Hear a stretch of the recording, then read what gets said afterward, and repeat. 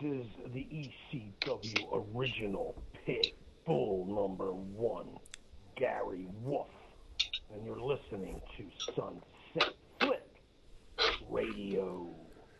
Don't miss it. Break out the tables, ladies and gentlemen. This is going to be a huge episode of Sunset Flip Radio that we have planned for you today. As always, I'm the $100 man, Thomas Lisi, joined with Mr. Wonderful Jeff Noyes. Jeff, what's going on today? What up, man? What's going down? Nothing much. We have Actually, hold on. Let me redo that. Weather. Yes. We have a huge episode today. Now, when we were talking about what to do for the next episode, obviously we knew we had special guests today, but last week when we talked about the top 50 tag teams that the WWF/E released, we were pretty negative about it because this one tag team that we're going to devote a half of our episode today, because the other half also revolves around them, is something that is a team that we should have talked about a lot more in this podcast, especially because Jeff's an ECW mark, but we haven't, and that is the Dudley Boys. Yes, the Dudley Boys, ladies and gentlemen, in some eyes of true wrestling fans, the #1 tag team of all time. If you want to know what we think of them, just obviously not just in this episode, but last episode, you can find our episodes anywhere you get your podcast. We talked about how them and the Legion of Doom should be 1 or 2 in the eyes of wrestling fans for being the greatest tag team of all time. So when we say the Dudley Boys, everybody instantly thinks of their time in, a lot of people think of their time in WWF because a lot of people probably never watched them that much in ECW. And to me, I mean, they were what, Jeff? 7-time ECW champions? Tag team? 8-time ECW tag team champions. And they just changed the way of tag team wrestling, in my opinion, even when they were in ECW. 100%. Yeah. They were actually the first mixed race tag team champions. It was the first time that there was a African American gentleman and a white guy who were tag team champions in any professional wrestling company. So they were pioneers. They were. Really led the way for like the Acolytes and a bunch of other tag teams that happened afterwards. Shelton Benjamin and Charlie Haas. Charlie Haas. Kofi Kingston and Evan Bourne. Yep. But so, they were absolutely pioneers in tag team wrestling, in wrestling in general, in my eyes, but definitely for tag team wrestling. Now, it was funny how they formed, because they were part of the Dudley family, right? Obviously, if you want to keep kayfabe alive, as always, a family consisted of Big Dick Dudley, right? Oh, yeah. So Big Dick Dudley had 2 sons, Bubba and Devon. Oh, that was Big Daddy Dudley. Big Daddy Dudley, I'm sorry. Big Daddy Dudley got around, and that's why there was Dudley, there was Snot Dudley, there was the Native American dances with Dudley, there was Chubby Dudley, and Devon came later, but Bubba was in the group too, and he started off having this huge, ridiculous stutter. Oh, yeah. Which they brought into the WWF when they debuted, but they got rid of it pretty quickly. Yeah, because obviously. Yeah. Because you can't do that. It's like you can't do that on television. On Nickelodeon, you can't do that in WWE. Even though they kind of came at a time where, you can do anything you want. But... Well, it was silly and stupid. Yeah, it was silly and stupid. But in ECW, it totally went over. It went over because the way that Bubba would do it, like, he would constantly get the crowd into it. And the crowds would mess with him because of his ridiculous stutter. Absolutely. So, anytime we start talking, they go, You hear the whole crowd, like, doing that. And then he would start, with a, my name is Like, that's why he became Bubba, not B-U-B-B-A. He was B-U-H/B-U-H. Yeah, Bubba. Yeah, but the other half of this episode today, ironically, is wrapped around the Dudley Boys, because we will be interviewing Terrence and Terrell Hughes, formerly known as TNT, a young and up-and-coming tag team, who are actually the twin sons of Devon Dudley. Yep. So we are going to be interviewing them in about a half an hour. They've been featured tons of independent shows, but they've also been featured on AEW Dark multiple times. A lot. Yeah. So we're going to be talking to them about their wrestling background, what it was like having Devon as their father, what got them into professional wrestling, and overall their journey throughout their career. And now we're going to talk about AEW with them. But before we talk about them, we just have to talk about the fact that their father, one half of arguably the greatest tag team of all time, about how they paved the way in ECW and WWE. Remember, when people get signed to WWF, whether they came from WCW or they came from any other company, sometimes the success rate isn't as great as it was from their prior employment. Public Enemy. Yeah. I mean, we can talk about a lot of different wrestlers that came over from WCW or ECW that didn't have great success in WWF/E. Yeah. But one that stands out to be the opposite is obviously the Dudley Boys, because the Dudley Boys were the best at what they did in ECW and what they brought to the table in WWF/E, because when they came over, in my opinion, the tag team division just exploded again into what it was like in the golden era. I mean, in the golden era of professional wrestling, you had tons of great tag teams. I mean, Heart Foundation, Demolition, everybody knows these names, but when they came in to WWF at 99 and in 2000, when they started having these matches called TLC matches with the Hardy Boys and Edge and Christian, that changed not just tag team wrestling, but that changed, in my opinion, the whole TLC concept from that point till now. We have a pay-per-view named after it, for Christ's sake. Yeah. But no, they changed tag team wrestling in general for a simple fact of tag teams weren't extreme. No. They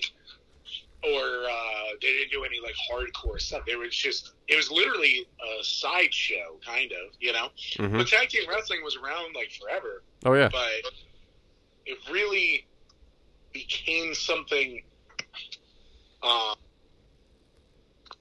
better than they had the Rockers and everybody like that was fun. Oh yeah. And they got a weird lull where they had the Bushwhackers mm-hmm. and the Beverly, honestly, the Bushwhackers, right. the Beverly Brothers. Yeah. I mean, Men on a Mission at that point. You know what I mean? Yeah, it became a huge sideshow, It which did. wrestling in general was, but mm-hmm. them doing that was bad. Yeah, it became a sideshow because what Vince did is he separated the tag teams because he saw so much talent in other wrestlers like Bret Hart and Shawn Michaels and all these guys. So, I mean, but the success that they had in ECW, I mean, having rivalries with tons of guys. I mean, RVD, Sabu. Gangsters, yeah. Eliminators, who mm-hmm. is easily one of the most underappreciated tag teams of all time. Absolutely. Balls Mahoney, Axel Rotten, mm-hmm. The hardcore chair swinging freaks, and then also the introduction of Spike Dudley. And when Spike Dudley came in, that changed the whole dynamic of the Dudley Boys too, because he went against the Dudley Boys and anti-Dudley. So he was the Dudley that was anti-Dudley. So mm-hmm. he brought a whole other different kind of dynamic to wrestling also, because Spike was an English teacher. He was actually an English teacher before he was a pro wrestler, which is hilarious. Yeah. So he did all that kind of stuff, but his character was great. The acid drop and all that kind of stuff. And you can't forget the moment when Bam Bam Bigelow freaking gorilla pressed Spike, threw him into the crowd, and then the crowd surfed him all the way back to the ring. That had to be 3 or 4 rows deep, right? When you threw him. Yeah, minimum. Yeah, I mean that guy put his life on the line every fucking day. All the time. He took that energy into WWE. Yeah, I remember I watched him take a bump. I think it was from Kane, who choke slammed him, and he hit the back of his head on the table and totally missed the table. I'm like, oh my god. Yeah. You ever watch his matches with Mike Awesome? No, actually, I never did. Oh my god, he used to get the shit kicked out of him, horrendously. Horrendously. How come Mike? He would take the most wicked table spots. How come when we always talk about ECW or we talk about you know, anything revolving around ECW. Mike Awesome's name comes up, but it's never like a positive thing at the end. Like, well, I mean, obviously he jumped. What he did. I mean, he jumped ship, obviously, but then that was a big no-no at the time. Yeah, but he was ECW champion, right? Yep. Yeah, and he just jumped ship, but he was dominant. He was dominant though. Oh yeah, he was a monster. Yeah, the guy was just gigantic. If he didn't have that fucking mullet, he looks like the most intimidating wrestler of all time. But it's hard when you got that freaking 80s mullet. Yeah. Yeah, it's also hard when Bischoff's throwing you this money, which is guaranteed because he gave guaranteed contracts. And then you come in and you become the fat chick Thriller. Yeah. That 70s guy. Like awesome. Go from being the biggest badass in a company to being the fat chick. That's got to be one of the most craziest transformations of gimmicks, I think, in professional wrestling history. Well, that just goes what Bischoff thought about ECW. He was a scumbag. Yeah. I mean, I think Vince... I mean, the fact that Vince brought ECW in for a little bit, and, you know, during the whole... when Raw started, and I remember the Eliminators coming in and doing their finisher on some jobber. No, it was on like a tech guy in the middle of the ring. A camera guy. Yeah, it was a camera guy. I remember that. And Sabu falling off the Raw letters and ECW invading WWF. I mean, that was awesome because, you know, you saw... I mean, I don't know what Vince was doing. Maybe he was just giving some time to other people or trying to spread the wealth. But, I mean, what he did was smart because he brought that kind of wrestling into the eyes of fans who never heard or saw that before. Well, what it came down to is he was basically scouting for the guys that he wanted. Absolutely. For the future. Yeah. Yeah. Which is crazy to think that Rob Van Dam didn't jump ship earlier. Exactly. You know? Yeah, because Van Dam stayed to the end. I mean, the Dudleys came over in 1999. They jumped after they had that TNN contract. Yes. Basically what happened with that is as soon as ECW signed on for TNN, the Vultures started to sweep in because they knew that now we have another company that we have to compete with. So Vince and Bischoff tried to get a bunch of people. Now, Bischoff had Sandman and a couple other guys at the time. Raven. But they all got aggravated working in WCW because they didn't do jack shit with them. No. So what was Sandman's name in WCW? Hack. Hardcore Hack. Hardcore Hack. Yeah, I remember that. Yeah. Well, first I mean, he still likes to be called Hack. But I mean, when you call someone Hack, I mean, you know, hey, you're a hack. You know, that's like, obviously that's a negative meaning, but obviously he did that on purpose. If he's calling Mike Awesome Fat Chick Thriller also. Mm-hmm. So, no, but I mean, I'll never forget when the Dudley. I remember the Dudley Boys coming in because I remember they came down the ring and they had 2x4s. It was on a SmackDown, and like Michael Cole, of course, my favorite guy in the world, was commentating. He's like, "Oh, those are the Dudley Boys from ECW," and then. I remember they just attacked with the 2x4s and then they ran back into the locker room. And then obviously we saw them more on television, and you know, you saw Bubba Ray stutter, and you remember them dressed up in the tie dye and all that stuff. And then they dropped the tie dye and they're wearing camouflage now. So I mean, you know, they had a little bit of a 180 gimmick for Bubba did. I mean, you know, when they came over, but I mean, you kind of have to in that situation. Yeah. And, like, Vince didn't want them to completely look like what they were, and they didn't want to stick with just what it was, so that's why he tried to do the change, which the change was fine. Yeah. You know? The change actually worked with the camo gimmicks and, like, all that other kind of crap. And, here was the other thing, too, I was going to bring up before. Basically, with the TNN deal, all the Vultures were swooping in. Vince McMahon hit up the Dudley Boys, and basically at that point, they were the tag team champions. So they, they weren't champs at the time. It was Spike and Balls. But Spike and Balls on the first TNN show dropped the belt to the Dudley Boys. And the Dudley Boys were floating around, and, you know, like later in the episode, they come back out, they start talking shit. They beat up on Tommy Dreamer, and who debuted at that point? Raven. Okay. So in the first episode of ECW TV, they had the Dudley Boys won the belt. That was their last night there. They were talking about how they were going to take the belts to WWE, and because everybody knew that they were gone. Yeah.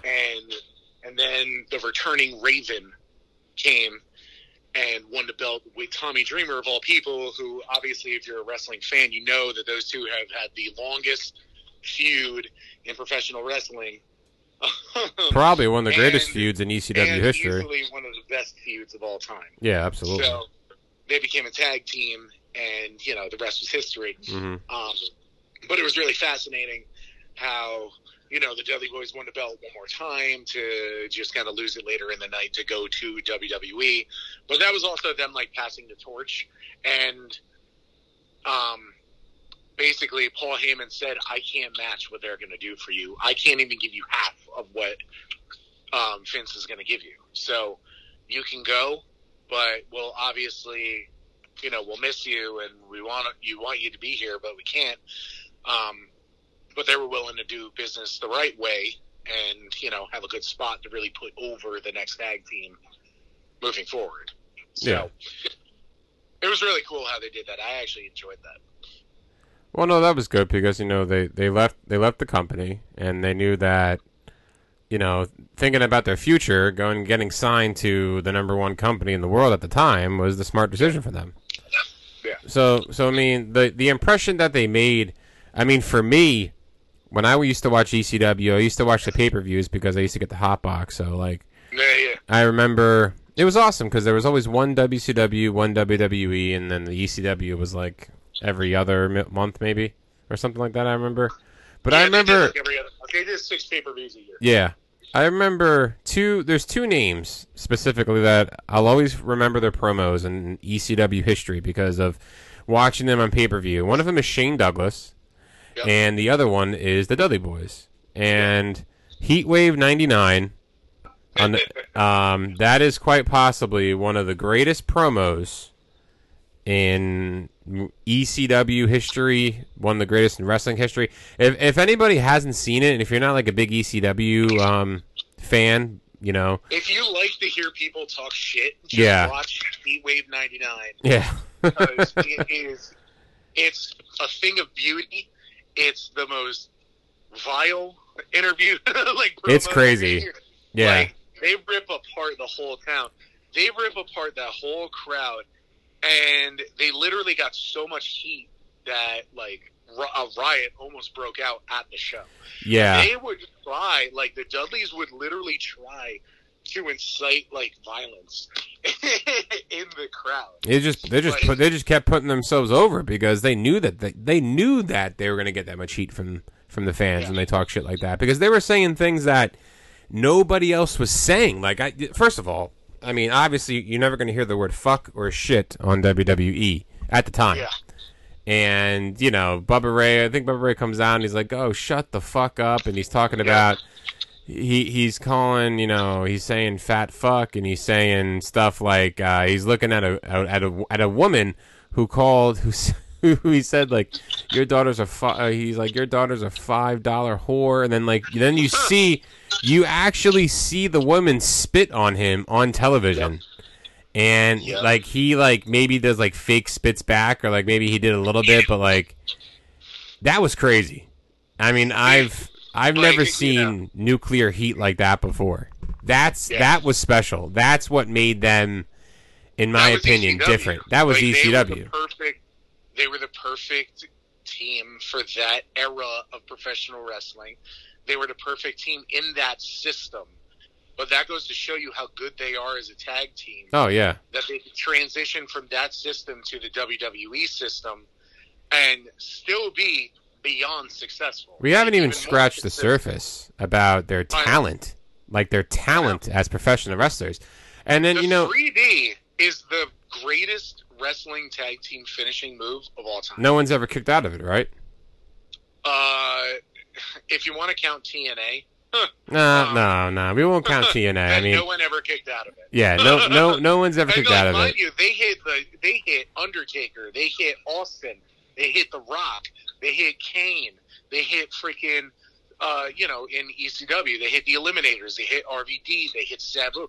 All these guys. Tommy Dreamer. Everybody. Dreamer, all these guys victim to the freaking 3D. They broke Beulah's neck. All this stuff, man. And not even just the fact of how good Bubba Ray and Devon were. On top of it, the stable itself, when they had Sign Guy Dudley and Joel Gertner, who the Dudleys cut the most amazing fucking promos, and the second best promos were Joel Gertner. He was hilarious. So it was phenomenal. And Sign Guy was super entertaining. Just everything about the ECW run was perfection. It changed tag team wrestling. Then you want to come into the WWE, and you saw what happened to Public Enemy. The Acolytes beat the shit out of them because they refused to do business. They refused to do business the right way. So the Acolytes beat the shit out of them. Again, like I said last week, never fuck with Ron Simmons. Nope. They did. Or Bradshaw. So they got kicked out of them and never showed up in wrestling again on television. Yeah. So we talked about a couple episodes how Public Enemy kind of dicked over the Dudley Boys they dicked over everybody. Yeah, because they didn't sell the 3D, got up, walked away. Yeah, and then they beat the shit out of them. They thought that they were like way bigger than they were. Public Enemy sucked. I'm sorry. Garbage workers. I didn't like. I remember them from WCW and ECW, and like. Yeah. They sucked. Yeah, besides bringing out the fucking table, and I mean, we'll get the tables in a second, but like, besides bringing out the table and doing like the wave, I mean, again, I'm not a professional wrestler. I watch it, so I mean, you know more about technique and shit than I obviously do, but they were terrible. But watching it as a fan of professional wrestling, that's a big no for me, dog. Yeah, absolutely. Yeah, dude, it was just. The only thing that they had was that stupid wave that they did, and then in ECW they brought in everybody from the crowd. They all started doing that wave, and the ring collapsed. Now, it wasn't because they were super over. It's because of Paul Heyman's cheap and the Fans Savages, so obviously the ring was going to break. Yeah, and of course, and of course they showed that in the beginning montage or opening credits of every ECW episode. Yeah, but realistically, it's because of the fans. It's not because of the Public Enemy. Yeah. But seeing what happened with them, Vince was like, okay, are these guys going to be fucking scumbags too? So let's feed them to APA and see what happens. Because the freaking bar at the level at the time was always Farouk and Bradshaw. Yeah. But they came in, they did business the right way, and they laid it into the APA in the proper way.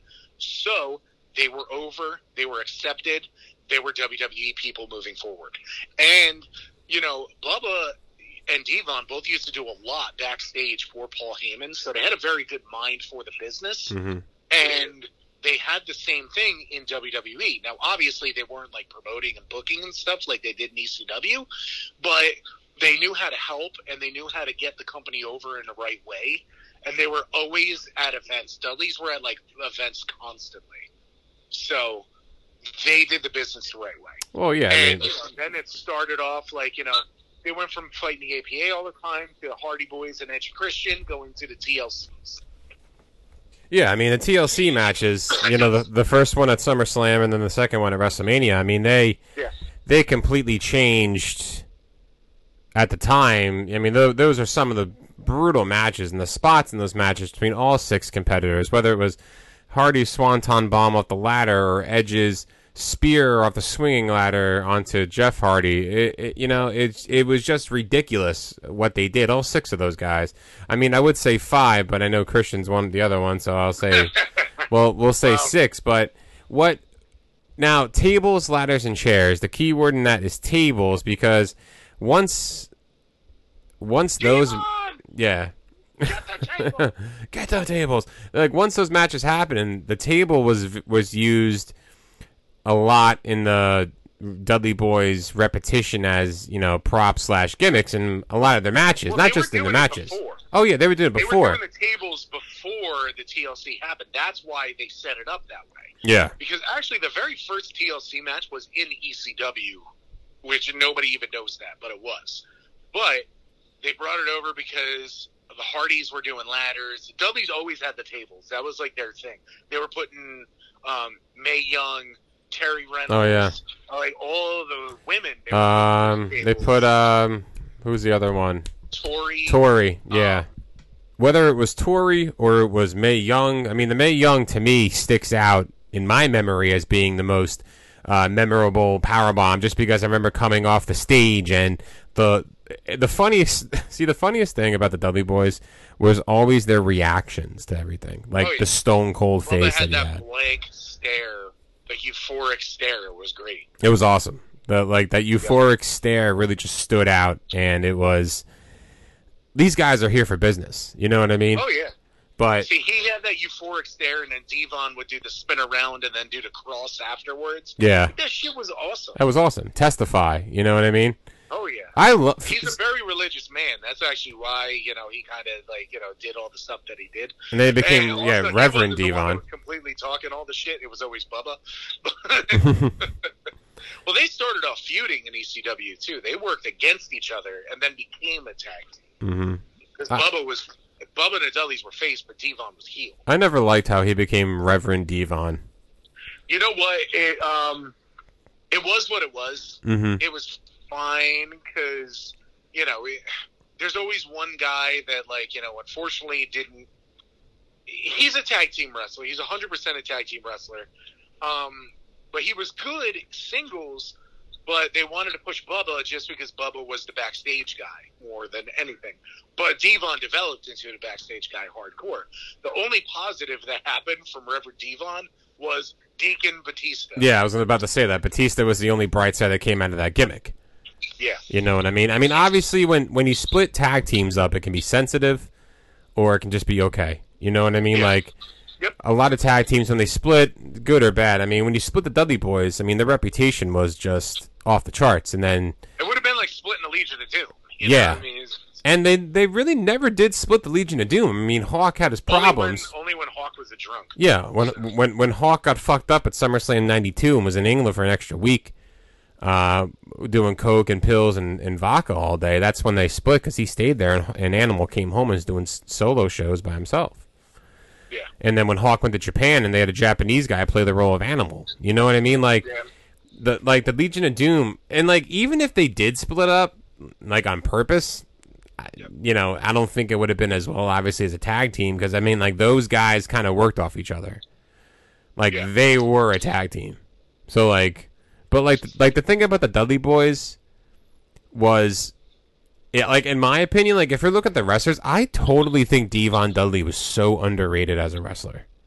Dude, he was great. He was great. He was a bigger, both of them, both bigger, they were both bigger guys, both very agile, They both understood psychology, and they both knew the art of the sell. Mm-hmm. Everything, they had everything when it came to professional wrestling. Devon had a really good look in general. He was, built up nice, everything like that. But Bubba was, big, but also Bubba could move. Yeah. That was the thing about Bubba, is he could move and he could work anybody in any size. And then later on in his life, man, when he went to TNA, Bubba got shredded. He did. I mean, he was Bully Ray, too. And the whole... Actually, not even TNA. He started getting shredded when they did One Night Stand, the first one. Okay. Bubba came back, and his arms were filthy. And, the dude just got in phenomenal shape. It was the best shape of his life. Yeah, I mean, they had success. Kept getting better. They had success in TNA. I mean, Bully Ray, he was a world champion, the Aces and Eights. Devon was in it, and then Bubba Ray's the leader. So, I mean, them two... Dude, they were IWPG champions, too. Yeah. They were tag team champions in Japan as well. Mm-hmm. There's that infamous picture of them holding up the the IWPG, the WWE, the WCW, but they weren't in WCW, but they won the belts during the Invasion, and the TNA tag team titles. And the other thing that was crazy about that was during the whole Invasion angle, who was the most important people? Really, the Dudley Boys were. They put so much stock in the Dudleys that the 5-on-5 tag team had the Dudleys in that match going against freaking Austin and the Rock, Triple H, Jericho, and all that stuff, man. That's how much money they put into the Dudley Boys and faith they put into the Dudley Boys. Shit, they beat The Rock and Sock Connection. They did. They beat did. The Rock, the women's tag teams. It's the reputation that Bubba Ray and Devon had. And, right now, we're going to be talking to the future of I guess you can say, a part of the Dudley Boys, Terrence and Terrell Hughes, TNT. I have a lot of faith in these guys. Yeah, I'll tell you right now, if you never heard of these guys, look them up on YouTube. They're very good. I'm going to go get them right now. Yeah, Terrence and Terrell Hughes, TNT, twin sons of Devon Dudley. Look them up. But while Jeff's doing that, I'm gonna just talk, like I always do. Remember, guys, we are selling T-shirts. Okay, $20 a T-shirt for Sunset Flip Radio. You can we can ship it out to you, or we can meet you up and talk about wrestling. It's obviously to support the podcast, to have great guests on, for us to do more for you, the listener. So $20 a shirt. If you want to reach out to us, you can contact us through Facebook or Instagram at Sunset Flip Radio. We got huge things coming up. We have a couple shows coming up. Remember, September 18th, 2300 Arena, ECW Arena. We're doing the Legends of Wrestling. Tons of people will be there. You have a chance of coming down, not just to hang out with us and be on one of our live episodes, but you can meet people like Kane, Mark Henry, Layla, Enzo, Deonna Purrazzo is going to be there. Rob Van Dam, Ron Simmons is going to be there. Tons of professional wrestlers are going to be there, so make sure that you carve out some time in your schedule to come down September 18th, 2300 Arena. Tickets are on sale now. Come hang out with us, buy toys from Jeff. It's going to be a great thing. Also, what we're going to be doing this week, probably towards the end of the week, maybe on Saturday, we have Money in the Bank coming up this Sunday, ladies and gentlemen. Yes, but what's coming on Friday is the first live event, SmackDown from Houston. So we have SmackDown in Houston on the 16th. We have Money in the Bank on the 18th. And right smacked in the middle is going to be Sunset Flip Radio live on Instagram talking about all things Money in the Bank. Finally, we know the final competitors in the Money in the Bank. I was wrong the whole time. I said Cesaro was going to win, but he's not in the match. He did his job previously. He had a match at Roman Reigns. He's done. He's not going to be used. But we're going to see Big E. We're going to see Kevin Owens, King Nakamura, Seth Rollins, Riddle, John Morrison, Ricochet, and Drew McIntyre are all going to be in the men's Money in the Bank match. Who's going to come out on top? We're going to be talking about that. We're also going to be talking about the unfortunate injury to Bayley. So Bayley, unfortunately, tore her ACL, so she's not going to be wrestling at Money in the Bank against Bianca Belair in the I Quit match. So what they're going to do is, in the first live episode of SmackDown, they're going to have Bianca against Carmella. So, I guess you can look forward to that. It's going to be, I think it's going to be a typical match where you're going to see Bianca come back, but then you're going to see Sasha Banks return. Okay? So, Sasha Banks is going to return on July 16th. Also, a lot of rumors that John Cena's coming back July 16th. So, hey, Tom. Yeah. We are on the phone now with Terrence and Terrell Hughes, TNT. Oh, Terrence and Terrell, how you doing? This is Tom. Hey, good. How are you? I'm good, man. Thank you so much for taking the time to be on Sunset Flip Radio. We really appreciate it. Yeah, no problem. Thank you guys for having us. Oh, no problem, man. So, we introduced you guys before, leading up to your episodes of being the twin sons of Devon Dudley, and what I want to ask you this just straight out. What was that like growing up as your father being Devon Dudley? Like with your friends and stuff. Like, your dad's Devon Dudley. What was that like? It was really cool just because we were fans of wrestling growing up, so we enjoyed the product. And he was kind of like a superhero to us just because he's a wrestler himself. So a lot of the friends that we had growing up were big wrestling fans as well. Mm-hmm. So they always thought it was really cool. It was fun because we got to go to shows and stuff like that. So, yeah, it was really cool. Nice. That's awesome. Yeah, I also look up to your father as a superhero myself. Yeah. I am a huge ECW fan, and growing up, I was always a huge Dudley Boy fan. So, I want to see that, and I, wish the best of success for you guys, which I see a lot of talent growing. Mm-hmm. So how is it working with AEW Dark? You had a lot of matches with them. Are they calling you back anytime soon? You going to be down there again? Yeah, we did over the coronavirus, which gave us a lot of opportunities. It gave a lot of people opportunities. I think Dark is just something that just kind of happened as the virus happened. Yeah. They had located in Jacksonville, so it was some good and bad that came from that. Yeah. And then we were doing extra work with WWE and AEW at that time. We were doing the Retribution stuff, the underground stuff, and then we had a tryout with WWE, and then we went over to AEW. So we were just trying to get opportunities anywhere we could. And our experience with AEW is really cool because with WWE extra work, you are able to do stuff, but it's a little limited. You don't always get matches. Sometimes you'll be in the background. Sometimes you'll do security. With AEW, you're a little bit more involved because you actually get to do matches and you get to wrestle their top talent. So that was really cool. Mm-hmm. Our experience, then we got to wrestle SCU. Pretty much all their top tag teams. I think the only one that we didn't wrestle was Private Party. Yeah. Okay. Yeah. Which they're great talents, too. Yeah. So that would actually be one hell of a match. I'd love to see that. So yeah, the match. But yeah, they're called. We kind of just go with them as each week goes. Yeah. As of right now, we still are not contracted to them fully, but we are still going over there doing extra work. They're coming back in August. So yeah.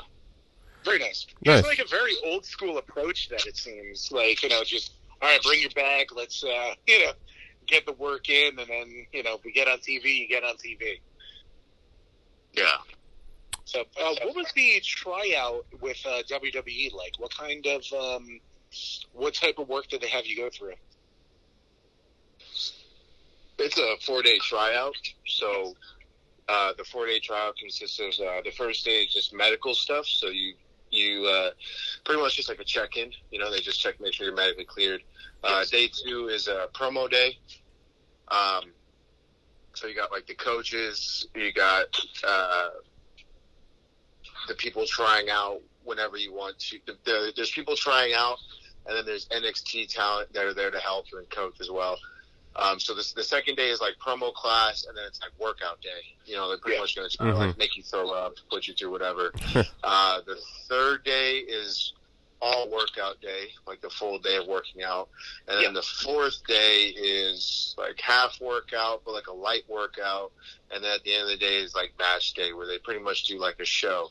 So like if fans were to come to an NXT show, I pretty much want to get a vibe of what you guys would be like, what the wrestlers would be like if they set up a show. So they have like 8 matches or 10 matches, and everybody sits around the guardrails just like a regular show, and they just, do their thing.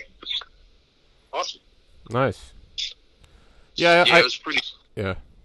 We did the NXT mock show, so it's kind of like what you see normally with like scripts and all of that, and we got to work other tag teams from like Evolve and stuff. It was pretty.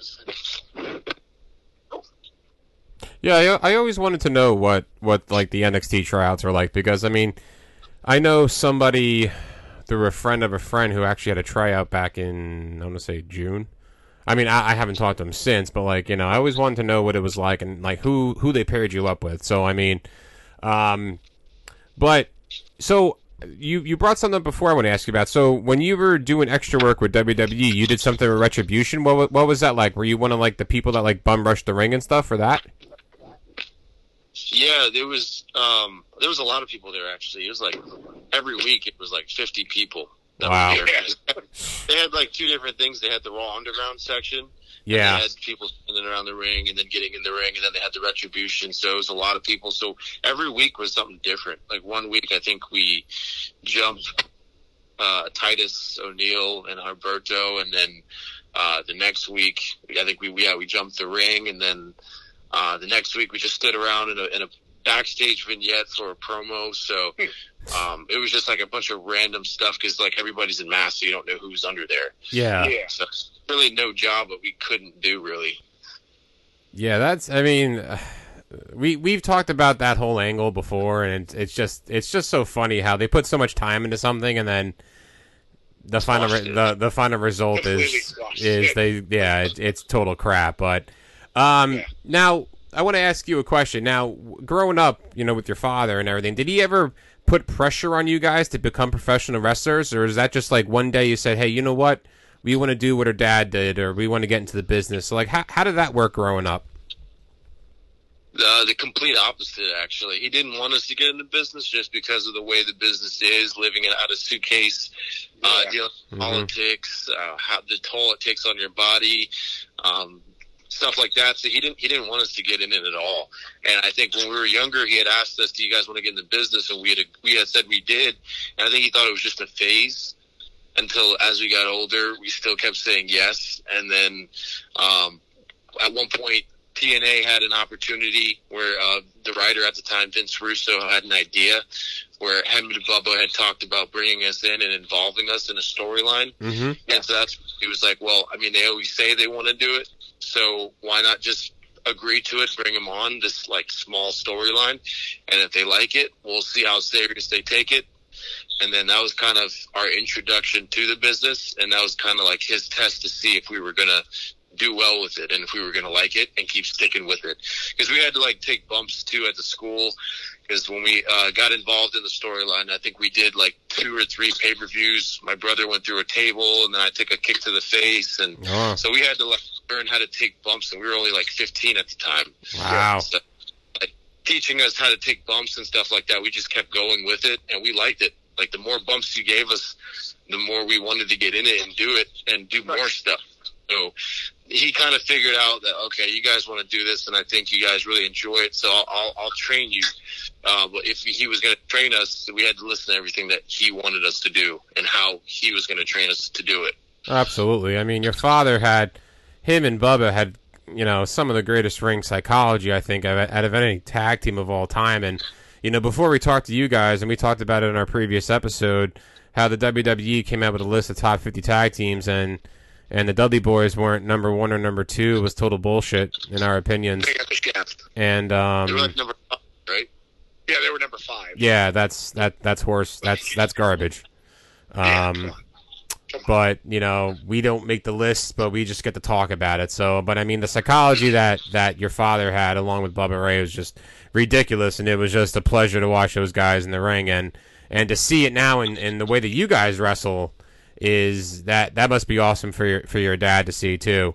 And so he trained you. What was that? Was it just like he trained just you two, or did he train like a bunch of other people at the same time, or did he just devote all his time to you two? We actually just there's like 50 students in our classes, so we started training. We started training when we graduated high school in 2012. And, okay. We just jumped into the class. We were just normal students like everybody else. That was the Team 3D Academy, correct? Team 3D Academy in Kissimmee, Florida, and then a lot of things have changed since then. We all started in Kissimmee, Florida, and now they split it up where they have Bubba, who owns one location in Connecticut. He still calls it Team 3D Academy. And then our dad, Devon, moved his location from Kissimmee, Florida to Winter Park, which is just like 30 minutes away, but it's in a different location right across the street from the WWPC. And he changed the name. It's not Team 3D Academy. It's Devon Dudley Academy. Yes. So he kind of like did his own thing. So who came up, like, this is a huge honor and awesome that you guys are going to be doing the 3D moving forward. Now, was that your idea, or did AEW tell you guys maybe you should start doing this? We just did it before AEW because we were getting work and stuff on the indies. So on the indies, we were wrestling other tag teams and just trying to come up with just get better, get the reps in, and get psychology. And the finishing move that we had done in training school was a 3D, so we just kind of carried it into AEW. The only thing that's new in AEW is the What's Up. We saw that. We did it recently just because, why not use it? If it's something that fans are going to recognize. It's iconic. Yeah. Yeah.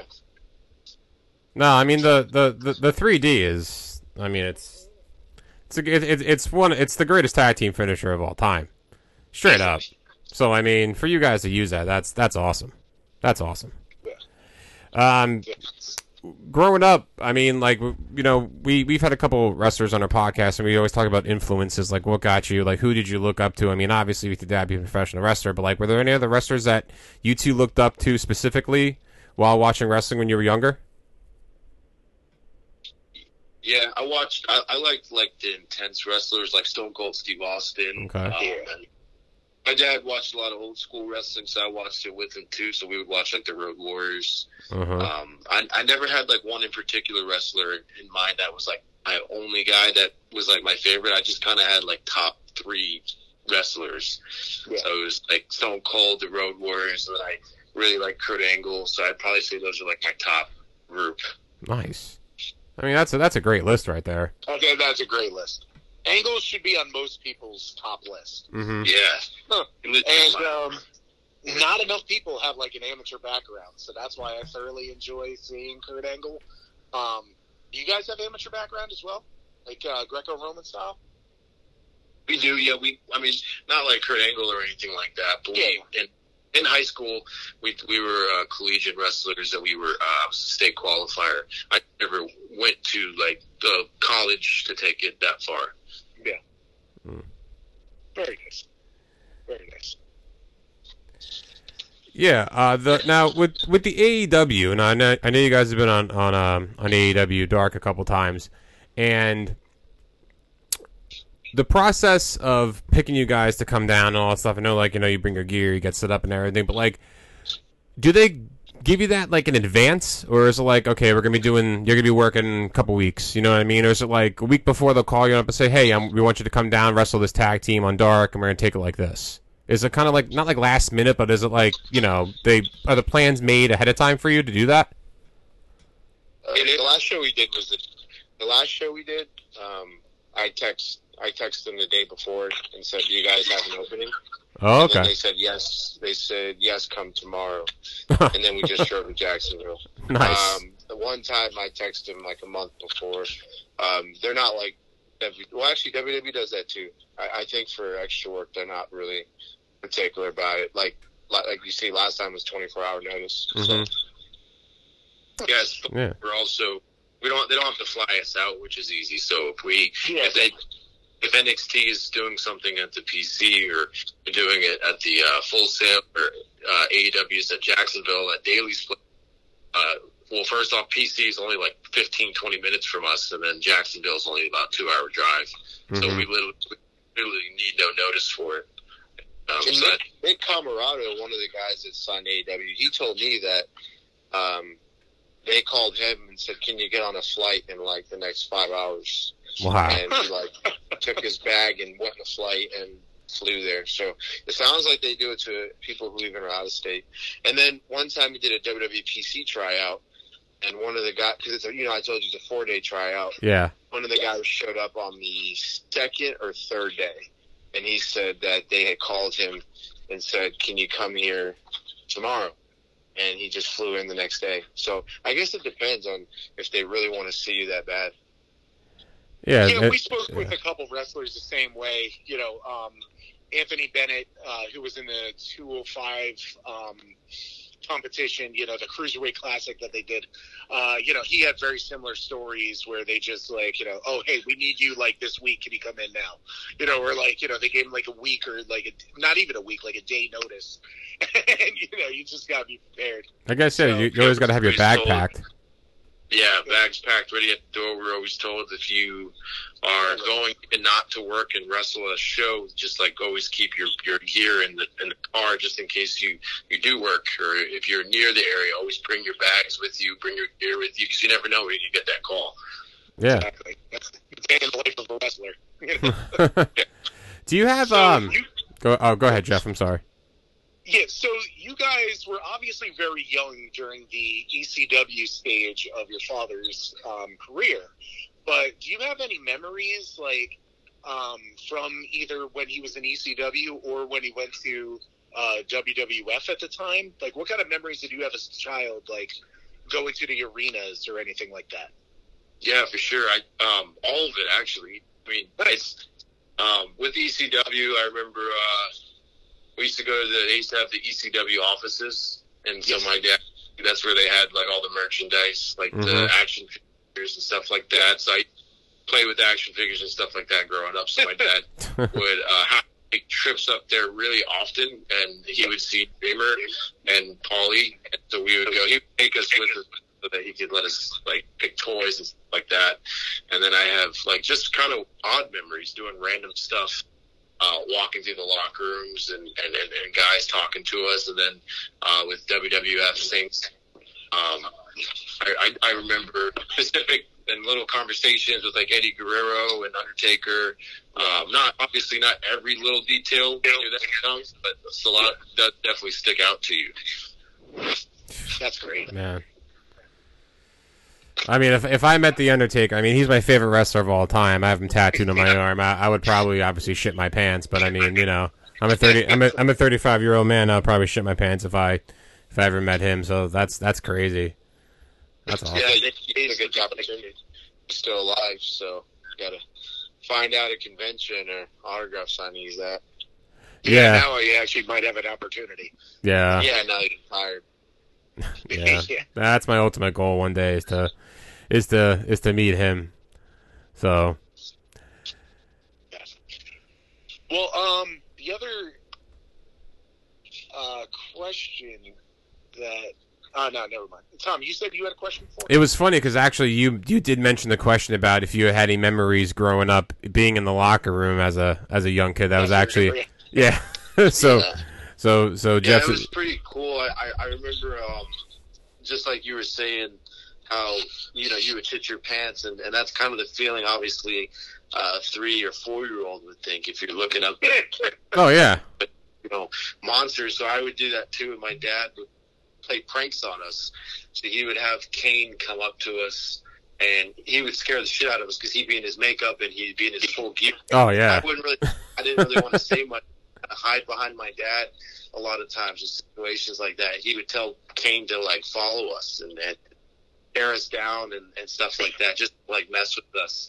And then he would have I remember The Rock doing that, where he would just look at us and stare us down, and I didn't know what to do because they're just, like you said, big guys, and as a 4-year-old, 5-year-old guy, it was intimidating. So it was pretty. I don't know why my dad got a kick out of that. He got a kick out of that. Well, you know what? If they look at you now, and they're not going to be trying to mess with you. Nah. I was talking to in 2016. We went to the Royal Rumble, and I saw Kane, and me and my brother got together and saw him in the locker room and said, "You can't mess with us now, like not with the two of us. You can't pull that. You can't pull that no more." Him and JBL used to do it a lot, so we would joke. Came back, like you can't pull that no more. Yeah, JBL seems like he's a ball buster. I mean, I've read stories, I've seen shoot interviews of wrestlers just saying that he's a ball buster. Yeah, Bradshaw. Yeah. But listen, Terrence and Terrell, thank you so much for joining us. We really appreciate you taking the time out on a weekend to talk to us about professional wrestling, talk about AEW, talk about your past experiences, and it really means a lot to us and listeners. So thank you so much. Yeah, thank you for having us. Thank you. Yeah. Thank you guys very much again. Myself, I want to say this is an honor for me because I'm a huge, Dudley Boy fan. Mm-hmm. So, it's really awesome to see the lineage continue with you two getting into wrestling. And anytime that I see you guys, I'm thoroughly entertained. I know you're kicking ass. I know that you're going to have a bright future. So I'm going to stay with it, and everybody else needs to keep an eye on TNT because you guys did a future of tag team wrestling. Absolutely. And do you have any events that are coming up or social media that you want to promote? Yeah, we have Twitter. We both have a joint account under Twitter under Hughes Brothers. Then we both have Instagrams under our real names, Terrence and Terrell Hughes. Our next show is going to be in North Carolina for AML. It's it's a tag team match. Us against Blanco and then another independent wrestler. So we have that coming up on the 25th of July for AML. Beautiful. Awesome. Beautiful. Well, thank you guys again. Best of luck, and keep on crushing it. All right, thank you. All right, man. Thank you, guys. Take care. We appreciate it. Thank you. You too. All right. Now, that was Terrence and Terrell Hughes of TNT, an up-and-coming tag team in AEW. They've been on AEW Dark a couple times. You got to check them out. Their matches are on YouTube. I mean, all the matches of AEW Dark are, but just type in TNT. They're very down-to-earth guys, Jeff. And you know what? They sound very humble about their big, their up-and-coming with their father. They are so much like Devon. Mm-hmm. It's unbelievable. Did you ever meet Devon? That's how he is. What's that? You met Devon? Multiple times. Oh, nice. Where? Like at when you were wrestling? Indie shows and also autograph signings. Nice. And all that kind of stuff. I met Devon like a bunch of times. Awesome. And Bubba, for that matter. Oh, yeah. Bubba I only met at signings and hangouts, but Devon, with the show, he actually teamed with one of my really good friends, Jeff, Tom McDoug. He, worked with Devon multiple times. So. Awesome. No, I mean, that was a great interview. Those guys are really up and coming, future of tag team wrestling. You could absolutely see it. The psychology. And, they get it. They completely get it. They're only 24? 26? Yeah, I think they got 25, 26. But I mean, what they have in their corner, I think, which separates them from a lot of other tag teams, not just tag teams, just other professional wrestlers, is just the training and the knowledge that they got from their father. I mean, the fact that he trained you, but he trained them specifically to be a tag team because that's the success that he had, and he sees that same success in them. Yeah. So, I mean, ladies and gentlemen, we're interviewing not just Hall of Famers like Tito Santana. We're not just interviewing guys like Tom Brandi and Pitbull, Gary Wolf. We're interviewing guys that are going to be the future of professional wrestling, like Terrence and Terrell Hughes and Anthony Bennett. We interviewed Fred Rosser. So, I mean, we're going to interview everybody. You know what? Past, present, and future. Doesn't matter. That's what we do on Sunset Flip Radio.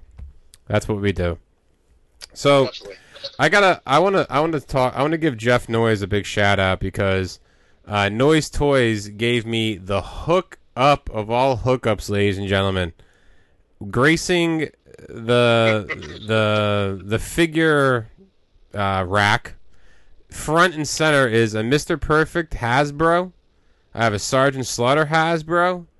Now chilling behind Mean Gene is a Mr. Fuji LJM, which I didn't know that they made until I saw Jeff's postings. And I got lucky and I got a Series 80. Hold on. Series 85 Bray Wyatt now, so I have all the Bray Wyatt elites now, which is awesome. But shout out to Noise Toys, Jeff. I mean, Jeff bought a van, right? Yep. It's a very nice van. He's gonna decal the shit out of it. Put his decals on it everywhere. And you're hitting the road, but dude, that's my investment into the business. I don't know who needs to hear this. But you're ramping it up, bro. You're straight ramping it up right now. I am 100%. This is life. This is my goal. This has been my dream for a long time, and this is what it is moving forward. Noise Toys is taking over, and we're taking it to the road now. Yeah. And literally the day. Actually, the night that I bought the van, I contacted Terrificon in Connecticut at the Mohegan Sun for July 30th, 31st, and August 1st. We contacted them that night. They had an available spot. We jumped on it. Taking the van. We're going to Connecticut. We're going to kick some ass there. Is that comics and wrestlers or just everything? So that is comic books, collectibles, all kinds of stuff. So for the comic book fans out there, there's Jim Starlin and Donnie Cates and multiple other names, but those are two of the biggest names in comic books, right? Mm-hmm. So you got those two artists are going to be there. For the actor fans, you got Michael Rooker, who was Yondu in Guardians of the Galaxy, and Sean Gunn, who played a lot of different characters. He was Kraglin also in Guardians of the Galaxy. But That's, just that kind of medium. And on top of it, there's going to be Ty Conti, Darby Allin, and Sammy Guevara are going to be their signing as well. Who gives a shit about... Listen. Who gives a shit about Darby Allin and Sammy Guevara? Ty Conti is going to be there. You know what I mean? She is just... Brazilian Jiu-Jitsu. Yeah. She may put you in some moves. So you better be ready for that. I'm ready. I'm happy and sad because I'm happy that you're going, but I'm sad that you're missing Tomapalooza. Yeah, it's a bummer. I know. I'm definitely upset about your first Tomapalooza. You're gonna be missing, but you know what? It's fine. I just expect a couple free Hasbros to grace my collection soon, so it's fine. I'll give you a gift. Don't you worry about that. Yeah, you're gonna sneak a Hasbro on my collection. No, but I mean, out of all serious guys, like if you're collecting professional wrestlers, like I'm just gonna talk about the wrestlers because no offense, Jeff, but I know nothing about X-Men toys or nothing about Teenage Mutant Ninja Turtles. I'm just gonna shout you out on the wrestlers. If you're collecting Hasbros, if you want to get rid of them, if you want to buy more, if you want to get rid of your LJNs, if you want to buy more, whatever you want to do with any action figure, please contact Jeff. I mean, this guy has a shitload of stuff. He has mint on card. He has loose stuff. He has awesome things. I think I've bought maybe 8 or 10 figures from you so far, but I mean... Probably more. I mean, the problem with the toy world, I guess we'll lead this into a little bit of toy talk for this episode is, I mean, again... Just like professional wrestling, I watch it. I've been watching for a long time. I've been collecting toys for a little bit. But I mean, like you wrestled. You know about wrestling. You know about toys. Is it just me, or is the market and the creativity for wrestling figures in the past maybe 6 months has kind of gone downhill a little bit, in your opinion?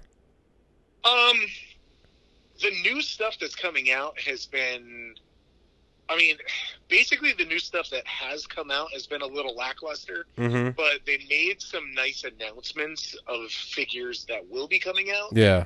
That I'm at least excited for. Yeah, they make the announcements. I don't know if it was because of the lull of COVID or because they keep fucking firing people. So they don't have licenses anymore for certain people. I love it how they make Braun Strowman still, and they just came out with a Chelsea Green, and they just came out with another Aleister Black, and Chelsea Green already has autograph ones online on Cardona's Big Cartel store. Really?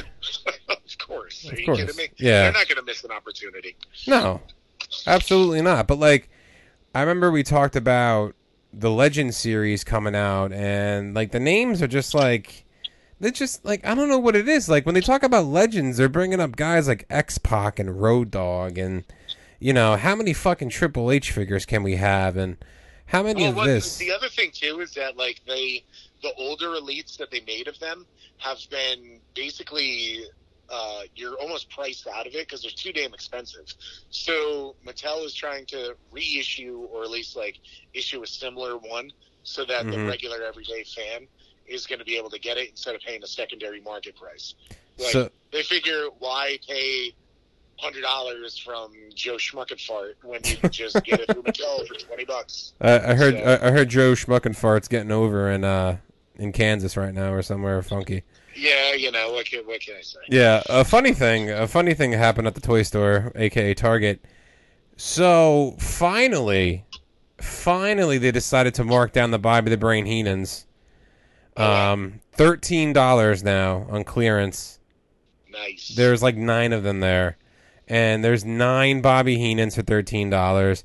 There's still the same 5 China WrestleManias sitting there on the pegs. I'm kind of surprised that one's still there. Really? But, yeah. I think it's a nice figure. It's a nice figure, but I mean, the main draw from that line was definitely Shawn Michaels. Yeah, I know, but still, they only did China, that figure, and the 2-pack with Triple H that was a ringside exclusive. Yes. So it's actually kind of nice to have that extra China. Plus, the China comes with the Women's Championship belt, too. Yeah, and the Bad Touch doll that goes with freaking Paul Ellering. And, of course, I had such a good string with Target. And then, of course, my Brutus the Barber is supposed to come now between July 7th and July 20th because it's on back order. I ordered the thing in March. Yeah, they're going to cancel that on you. You think so? Yeah, Target blows. Ugh. Because I can't get it anywhere else. Like, pre-orders on any of those sites are bullshit. The only pre-orders that always go through is Ringside, but you can't get a Target exclusive at Ringside. No, you can't, and especially with the next series coming out, where it's Big John Studd, Macho Man with a creamer, you know, Bam Bam Bigelow. I mean, those. I need 87 of that. Yeah, no, I want to get a lot, but I mean, you know, we'll see how it goes. You know what I mean? Yeah. Did you see what happened to Bayley? Yeah, so we're done with the toy talk. We'll go down back into the wrestling talk. Yeah. So Bayley, that was toy talk on Sons of Flip Radio. Go ahead, Jeff. That was your toy talk. Yeah. All Noise Toys, Facebook, Instagram, YouTube. Also buy my stuff. Also sell me some cool stuff. Yes. Check me out on the road. Yada yada yada. Yeah. And check out the free candy van. But go ahead. Yeah, you know. 9 months she'll be out minimum, and this is horrible. ACL. They desperately need women wrestling, and Bayley is the top 3 in WWE. So guess what they did though? It's okay. Yeah. They brought over. They brought over half of Tegan Knox and Shotzi Blackheart's names. They brought over Knox and Shotzi, who got a win over the tag team champions, Natalya and Tamina, and they also aired vignettes of Toni Storm coming to SmackDown. So right there, Toni deserves it. Yeah, Toni. I mean, Toni had a great UK career. Then she got kind of floundered in NXT. She had one or two women's title matches, but she went up against Rhea, and you knew that Rhea wasn't going to beat her. I mean, you know that she wasn't going to beat Rhea. And then she had a small program at the end of her NXT run with what's her fucking name? She's a tag team champion, Zoe Stark. But besides that, I mean, I think for her getting her to called up is a smart move, just to keep her going, because I think that she is a very good wrestler. I think that she's a very good wrestler. She has probably the most brutal finishing move in wrestling. You think she'll come up as a heel or a face? Heel. Yeah, I mean, women's heel. Because they just brought up 2 faces with Knox and Shotzi, so they bring her in as a heel. And Bayley's injured, so they need a heel. Plus, Sasha Banks is coming back on Friday, so I mean, what did the WWE do besides cutting down the names of Shotzi and Tegan Knox is they replaced Bianca Belair with Carmella. I mentioned this real quick while you were getting Terrence and Terrell on, but they're bringing in Carmella to wrestle Bianca for a women's title match this Friday in the first live event that WWE is doing since WrestleMania. So, I mean, to me, I just imagine this being a finish for Bianca, and then Sasha will come out and try to claim her dominance once again. Yeah, because Carmella, honestly, is not that good. No. But they will do that. But also, what we forgot to mention last week, because I thought I had a fucking gas leak, Zelina Vega's back. Zelina Vega is back, and she is automatically inserted. And holy shit, Malachi Black is in AEW now. We didn't even... So the real life married couple of Zelina Vega and Aleister Black, aka Malachi Black, are now split up between companies because the WWE decides, after apologizing to her when she comes back into WWE, to bring her back as a full-time wrestler, inserting her into the Money in the Bank, and in my opinion, she doesn't have an Ice Cube's chance in hell of winning. But I think why they did that was just to say, hey, you know what? We're sorry. Okay. Yeah, and then they fucked up on the contract, and Malachi Black is able to go and wrestle whenever he wanted. Vince can't see his 3s and 9s anymore, ladies and gentlemen. Instead of a 90-day window, I guess it was a 30-day window. And what happened? See, now, this brought back memories of, like, Taz and, like, Sting. The screen goes black. It went black in the opening match with QT Marshall and Cody Rhodes in their South Beach strap match. And then Arn Anderson comes out to talk about his son, and the lights go out, and then you see Malachi Black sitting there and just gives him a wonderful black mass kick. And then Cody comes down and he does the same thing. So, since you're a Cody mark, which you are, you are a Cody mark. I am very proud of that too. Do you think that Cody puts himself over on Malachi Black? No, because Cody's not an idiot. Okay. But as much as you hate him, Cody's not an idiot. He understands the business, and you bring in a guy like Malachi Black, he's got to go over. 100%, he's got to go over. He's going to go over, and he's going to look great doing it. So he is going to be very good for AEW. This is a phenomenal signing for them. And this is the best signing that they have done, I think. First of all, look at the other fucking horrible ones that they tried to push. At least this was a gigantic surprise. It was awesome. And getting Andrade was very good too. Andrade was very good too. But they did it in front of the live crowd, which was awesome. And on top of it, they showed him, like, what was it? He sold the eye injury from another company. Yep. He sold the eye injury from another company and showed up with that. Like, it was awesome. He's crossing gimmicks into different brands. Have we ever seen this before? No. We have never seen this before. Not really. You've seen a couple, but, like, that was great. Yeah. A kayfabe injury, he freaking jumped shit. And he's still selling the injury. I think that they did that on purpose because just to prove how much of a bullshit angle that was the entire time.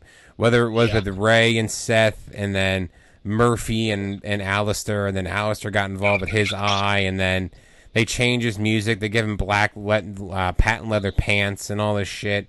I think that was just a rib to them, to WWE. But, I mean, a couple things. The fact that you have Malachi Black and Andrade, I really hope those two guys wrestle each other in AEW. Did you see Andrade's debut match? Yeah, it was good. He came out full suit with the mask on. That's awesome. Yeah, I like that a lot. Yeah. I like him a lot, and I really always have. So it's going to be entertaining to see what he's going to do. Now, the handcuffs of the E are fucking off, so he could actually be used. It's going to be nice. It's going to be like, this is a nice time. Like, we always talk about lulls in professional wrestling. Told you, look, you could go back to our catalog and you could hear all the shit that we talk. Anywhere you find your podcasts. I said this for months, that they've been waiting for the quarantine to kind of get lifted, and they were going to have live crowds again to see exciting shit. And already AEW proved it, and very soon WWE is going to prove it too. What do you think's going to happen with WWE? What do you honestly think? Because I think Cena's coming back on Friday. That's my opinion. Cena's going to come back. I feel like Brock is going to come out at some time too, because although I don't think that's personally interesting, but that's something that the crowd will pop for. I mean, Brock and Bobby is going to be good.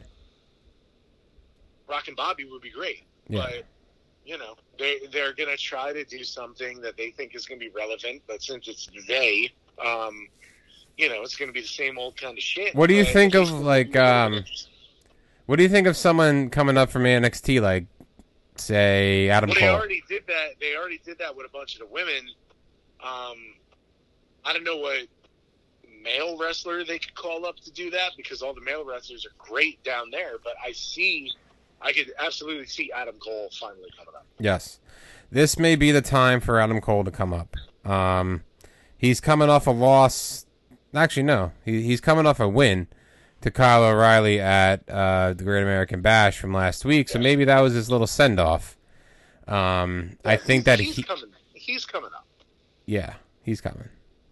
It sucks that it's not the whole Undisputed Era. Yeah, but he's coming up. I think Roderick Strong's... I personally still don't care, because I don't care. Huh? I still personally don't care, because I don't care about Adam Cole that much. I mean, I kind of feel like it's his time now. I mean, but remember, he could fall into the trap of WWE. I mean, honestly, we haven't seen Keith Lee. You know, Aleister Black's in AEW. Andrade's in AEW. Bobby Roode, where the fuck has he been? I mean, Drew McIntyre's Drew McIntyre. Shinsuke's now wearing a crown. Baron Corbin's trying to find the inner Baron. Like, who knows what's going on? Have you been following this Baron Corbin story? No, and I won't, and I don't care. So the Hot Topic guy, your favorite guy, Baron Corbin, he loses the King gimmick. His hair is growing back now. He's coming in as Baron Corbin. So I think what they're trying to do with him is they're trying to make the fans feel sorry for him. Yeah. But I can't get behind the guy who I never liked originally. So I don't know why they're doing this. It makes I have nothing to chime in on because I don't give a flying. That's why I love you, Mr. Wonderful. I love how brutally honest you are. It's plain and simple. Like I'm not gonna put $1 into anything that Baron Corbin fucking does because I don't give a flying fuck. I don't care. No, but everybody out there listening, listen. They shouldn't care either, and I really don't think they. Yeah, well, we got to talk about it though because that's what we do. We have no scripts here, but listen, the next 2 weeks of professional wrestling. With SmackDown Live, and you have Money in the Bank, and so much story. This is when you gotta watch. Okay, if you're a watcher of wrestling, I watch it like once a week, whatever. You gotta start watching it now because you're gonna see some shit that they've been saving for a long time. And you know what? If it's shit on top of shit, we're still gonna talk about it because that's what we do here in Sunset Flip Radio. Because remember, you can find us every week. This is episode number 68 that we have done. We're inching towards the infamous 69, inching towards the infamous 100 episode, which we're going to have a jam-packed show. And guess what? 31 weeks away. Who knows what the fuck is going on? But we don't talk about it because we go week to week because that's what we do. As always, you can find us on social media. We're on Instagram at Sunset Flip Radios. We are on Facebook at Sunset Flip Radio. You can email us at sunsetflippodcast@gmail.com. The most handsome. Thanks for not asking me to say that. Yeah. The most handsome dad in the room will be back next week. But I mean, next week we're gonna. I mean, I kind of teased Jeff for this Friday or Saturday a little Instagram Live to talk about Money in the Bank. So we're probably we're gonna be doing something on Instagram Live at the end of this week. Saturday I'll be at the Titan Championship Wrestling. Yeah. Maybe maybe we can do like Saturday morning or something. It doesn't matter when we do it. But we're gonna be coming to you live for a little bit, just talking about Money in the Bank because it is this weekend and there's a lot of stuff going on. So watch out for that. As always, thank you for listening to this brand new episode. We'll be coming back to you next week with our Money in the Bank review, other shit that we will talk about when we talk about it because there's no scripts here. But in the meantime, I'm the $100 man, Thomas Lisi. Always joined with Mr. Wonderful Jeff Noyes. Wonderful. Big shout out to Terrence and Terrell Hughes for being on Sunset Flip Radio. Follow them on their social medias. Check out their matches in AEW. They're a great tag team. And as always, peace, love, and wrestling. Enjoy Money in the Bank. Enjoy professional wrestling. Get the tables. And get the motherfucking tables. We are out for today. Take care.